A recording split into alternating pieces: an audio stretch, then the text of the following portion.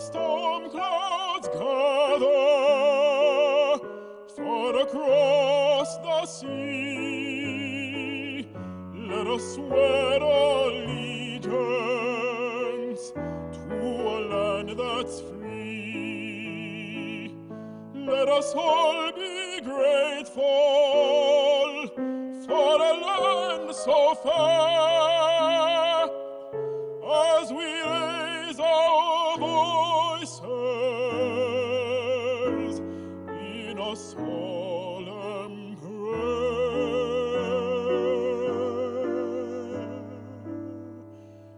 God bless America, land that I love.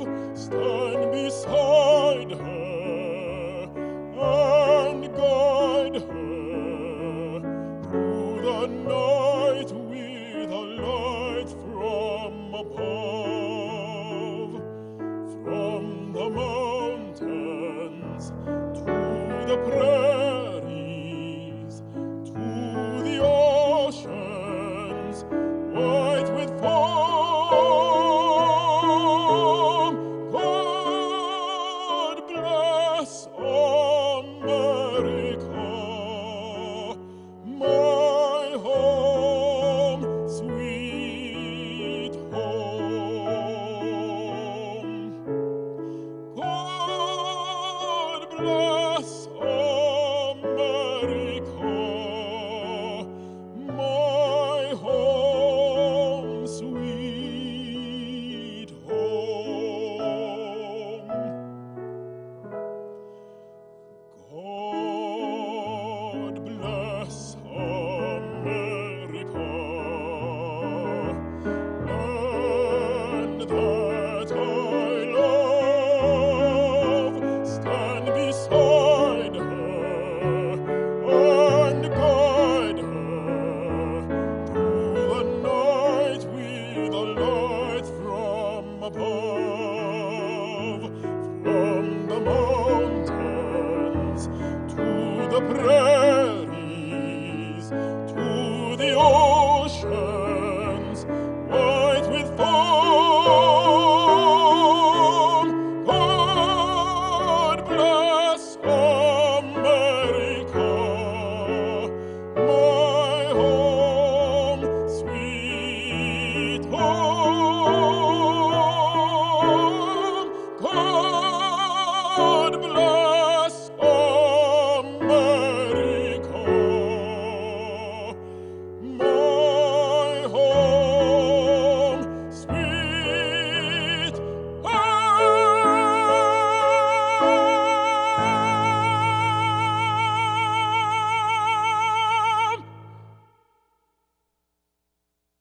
This is the day the Lord hath made, so let us rejoice and be glad in it. Remember, it's this day, good days, bad days, every day. This is the day the Lord hath made, so let us rejoice and be glad in it. My name is Hal Brady, and again I want to welcome you to this service tonight. Thank you for joining me, and I pray that this will be a blessing to you, both through the word and the music. And I'm also very grateful for our musicians, the people who bless us week by week. A special word of thanks to them. Thank you again for joining us. Would you hear, please, the reading of God's Word? It comes from the letter to James, beginning at verse 1. From James, a slave of God and of the Lord Jesus Christ, to the 12 tribes who are scattered outside the land of Israel, greetings. My brothers and sisters, think of the various tests you encounter as occasions for joy. After all, you know that the testing of your faith produces endurance. Let this endurance complete its work so that you may be fully mature, complete, and lacking in nothing. This is the word of God for the people of God. Thanks be to God. Join me, please, for prayer.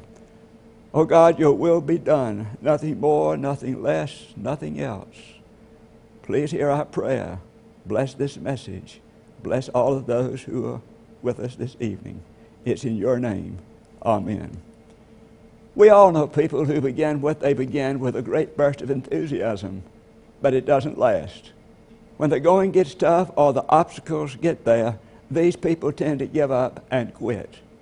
Success expert Peter Lowe has interviewed hundreds of people, and he's found out their success secrets. And he's boiled it down to this. Listen. He says, the most common trait I have found in all successful people is that they have conquered the temptation to give up. They have conquered the temptation to give up. There's a picture of a seascape. In this picture, you see this great rock. It's on the beach, and it's keeping people from seeing the ocean. And yet, if you move back a distance from that rock, suddenly you see a sunrise over the end of the rock. And so the caption underneath reads like this: obstacles are what you see when you take your eyes off the goal. One more time, what Peter Lowe said. Listen to his words. The most common trait I have found in all successful people is that they have conquered the temptation to give up. We all know parents who have given up on their children, and we know children who've given up on their parents. We know spouses who've given up on their mates. We know college students that have never gotten to the senior year and have never graduated. We know politicians who have somehow become discouraged and quit. We even know church people who have made sacred vows and then somehow or other have lost their way, their first love. So many people simply do not have the power to see it through. Listen to me again. So many people simply do not have the power to see it through. It's at this point that James speaks to us in our text. He says, and let steadfastness have its full effect, that you may be perfect and complete, lacking in nothing. James is saying, as we continue to entrust our lives and circumstances to Him, even the testings we have will produce perseverance, and that perseverance will make us complete. Another translation puts it like this: see that you persevere to the end. Thus we come to tonight's message, the power to see it through, or while the last thing is important. Listen, it's always the last step in the race that counts. It's always the last step in the race that counts. But let us never underestimate the importance of the first step. You have to take a first step if you're going to get anywhere. A man was riding through the mountains and he got tired, so he decided to get out. He saw a man sitting on a bench right there in front of the only store in town. So he walked up beside him and he sat down and he said, "Hello, friend. Could you tell me what this town is most noted for?" The man thought a moment. He said, "Well, you can get anywhere in the world from here, any place you want." Now that could also be said of any place, but I want you to listen to what John Maxwell said. He said, where you finish in life isn't determined so much by where you start, it's by whether you start. If you start, you can get anywhere in life. There was a man by the name of Les Brown that makes this point a reality. Les Brown was a twin. He and his brother Wes were born, and then at 6 weeks they were adopted. They went into this family. They lived in Liberty City, which is a poor section outside Miami, Florida. Many of his teachers said that Les was not going to amount to much. He had a learning disability. And yet there was one teacher that said you should never pay attention to what other people say. So anyway, Les went to work when he graduated, and he became a DJ in a radio station. Then he became the manager of the station. Then he became interested in the community. He became a community activist. Then he ran for the legislature, where he served 3 terms in the legislature. After that, he went on and did other things, and he was successful every single time. He got interested in public speaking, and in 1992, Toastmasters said he was one of the 5 greatest speakers in the country. Here was a man who had his own business. He demanded a salary of $25,000 a speech. He had his television show. He wrote his books. But what was his secret? His secret was he started and he kept going. So what I'm saying is, let us never underestimate the power of simply starting something. But also, let us never underestimate the importance of starting again. Of course, this has to do with starting over after we've made a mistake.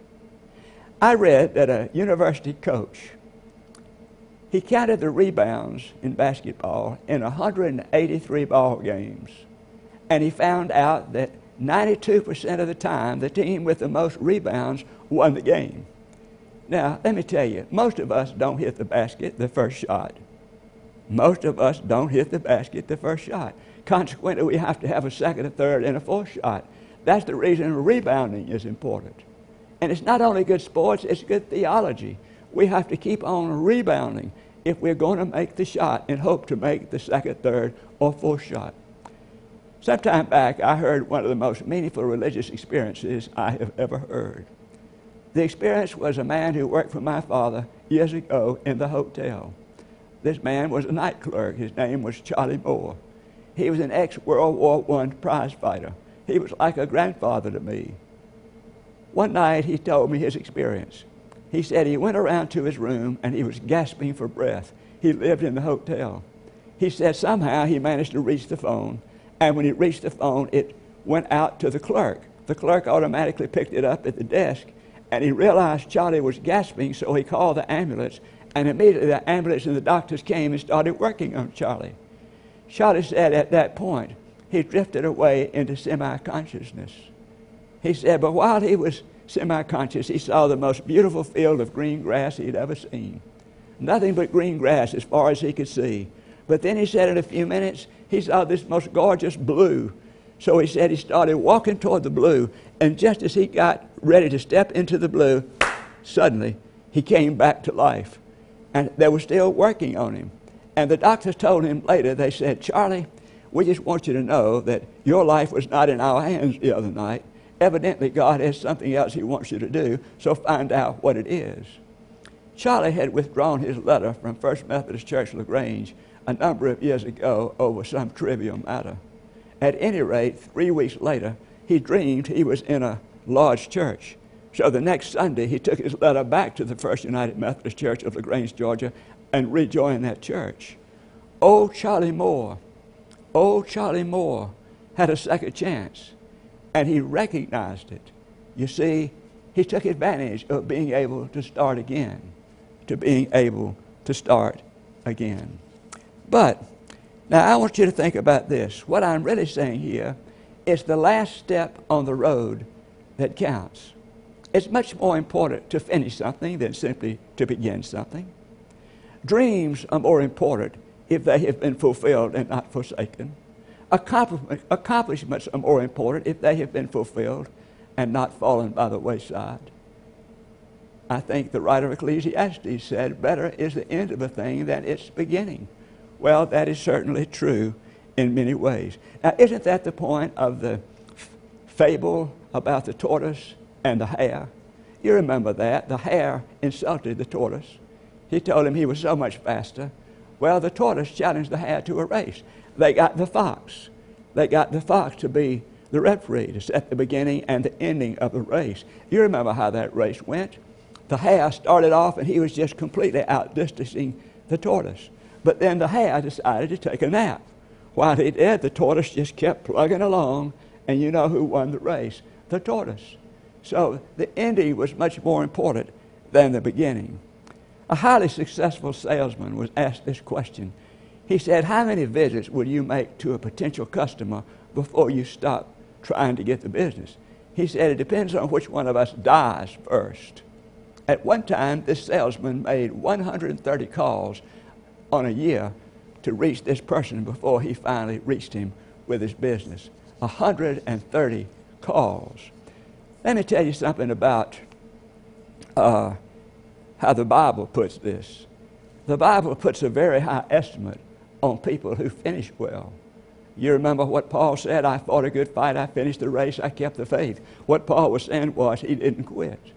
Then there was Jesus dying on that cross. He died on the cross and said, it is finished.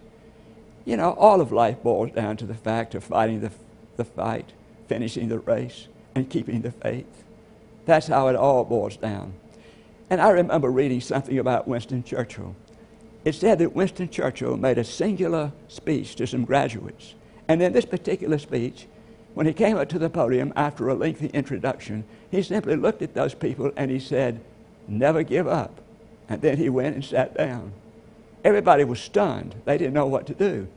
But just about the time they were beginning to move, Churchill came back up to the podium and he said, "Never give up." And he actually did that 5 times. He kept saying, "Never give up, never give up, never give up, never give up." Don't you know those graduates?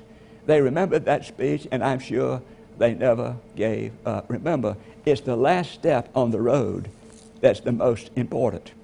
And then secondly, to make the last step, we have to break it up into many little steps. We have to break it up into many little steps to make the last step. The Apostle James never suggested that life was going to be easy for Christians. He never said it was going to be easy. He said it's going to be a full time of temptation, a full time of temptation. But temptation here does not mean a seducement to evil. It means a testing, a purifying. That's what it means, a strengthening. A testing, a purifying, and a strengthening here. The end result of all of this is someone is faithful, he or she will pass the test and will persevere, and that will make that person complete. A young bird is said to test his wings. An airplane is said to be tested for safety. God is said to have tested Abraham when he offered Isaac. The people of Israel were tested when they went into the promised land. God didn't remove those people who were already there. He wanted to see if those people were really worthy of being his people. And so they were tested. The point is, we are all tested. But the idea is that we are tested to persevere. And that makes us completely whole. So how are we to take the last step? We have to break it up into many smaller steps. Smaller steps. Thank goodness, God didn't just give us life in one big lump. None of us could handle life in one big lump. What he did, he broke life up into little lumps. And so we face it on a daily basis. That's the way God intended life to be. Former heavyweight champion James Corbett once put it like this. He understood. He said, "You become a champion by fighting one more round. When the going gets tough, you fight one more round. That's the way you become a champion." A radio host said that it's true in football and in life. Touchdowns generally don't come in 75-yard increments. They come in 3 yards and a cloud of dust. Recently, my wife and I came into our den at home, and we walked in. Water was everywhere in the den. There were tile ceilings. These tile ceilings were hanging from the ceiling. Some of them were on the floor. Everything was wet. The rug was wet. The furniture was wet. The floor turned out to be ruined. The ceiling was ruined. All of this had to be replaced. But let me tell you, it didn't just happen overnight. As a matter of fact, we're just getting back into it. It happened day by day by day. Those workers came and they worked one day at a time. And they day by day by day worked. And now our den is back into place. When the pictures go back on the wall, it'll be absolutely like it's supposed to be. And we'll be so pleased. But it was one day at a time. Wasn't that what Jesus meant when he said, "Don't worry about tomorrow, let today's own trouble be sufficient for today"? That's exactly what he meant. So if we're going to take the long road, we're going to have to break it up into manageable parts. And then, lastly, to make the last step is to disregard random steps and to stay connected to the source of our motivation, which is Almighty God himself. In the very beginning of our text, James said he was a slave to God and to the Lord Jesus Christ. Do you know the difference between a servant and a slave? A servant has many masters. A slave only has one. What James is saying here, he is unreservedly committed to God. That's his master. He's unreservedly committed to God. So the reason James can persevere is because he believes in God. He knows God. He loves God. And he knows that God loves him. How did the Old Testament character Joseph handle things? You remember? His brothers were jealous of him. They sold him into slavery. He was taken into a home. The wife of his boss tried to seduce him. He remained honorable. She lied about him. He went to jail. But the last time he saw his brothers, he was the Secretary of State. And he said, "You didn't send me here. It was God." You see, He knew the source of his motivation. He knew it was God. Not long ago, I read about a conference that a well-known minister had with his associates. As they sat around a rather long table, the associates began to ask him questions like this. What do you think about the political situation in America?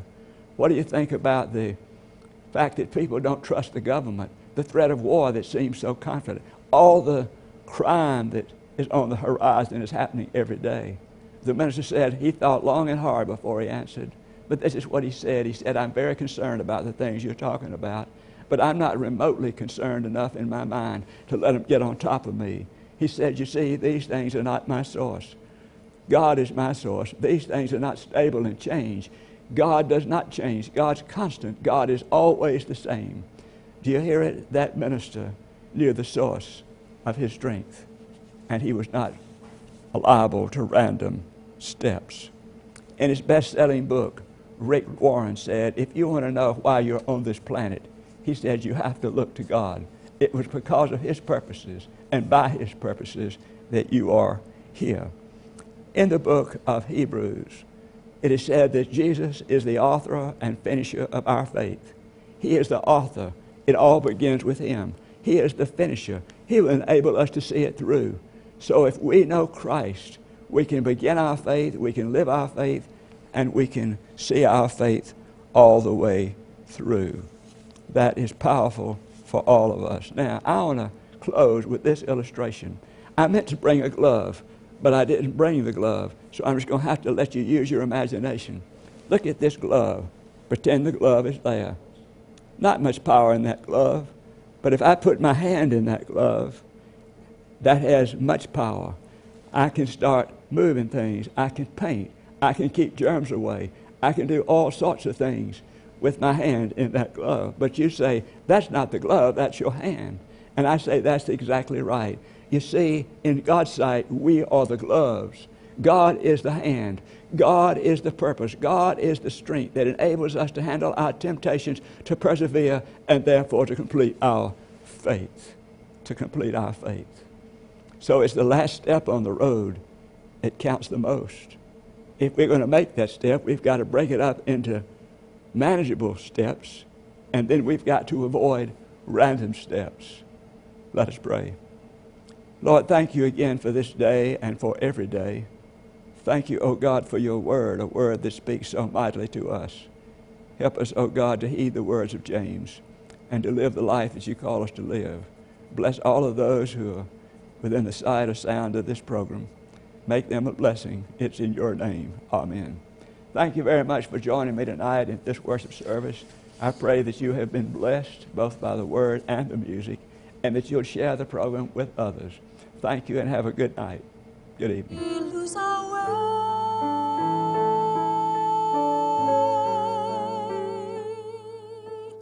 Lead us to a place. Guide us with your grace to a place where we'll be safe. La luce che tu dai I pray we'll find your light nel cuore resterà and hold it in our hearts. a ricordarci che When stars go out each night, l'eterna stella sei.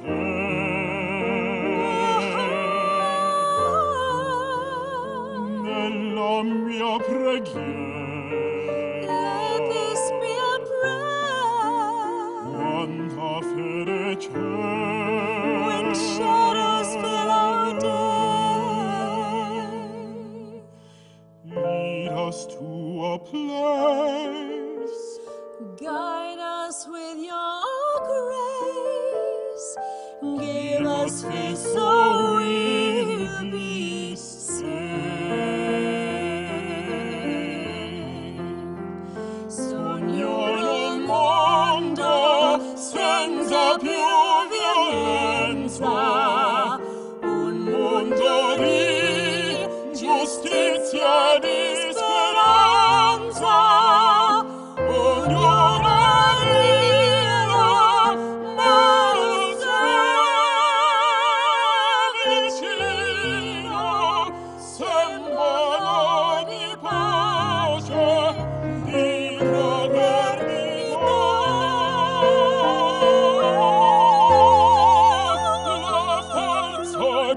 ci We dà ask that life be kind il desiderio che and watch us from above. ognuno trovi amor We hope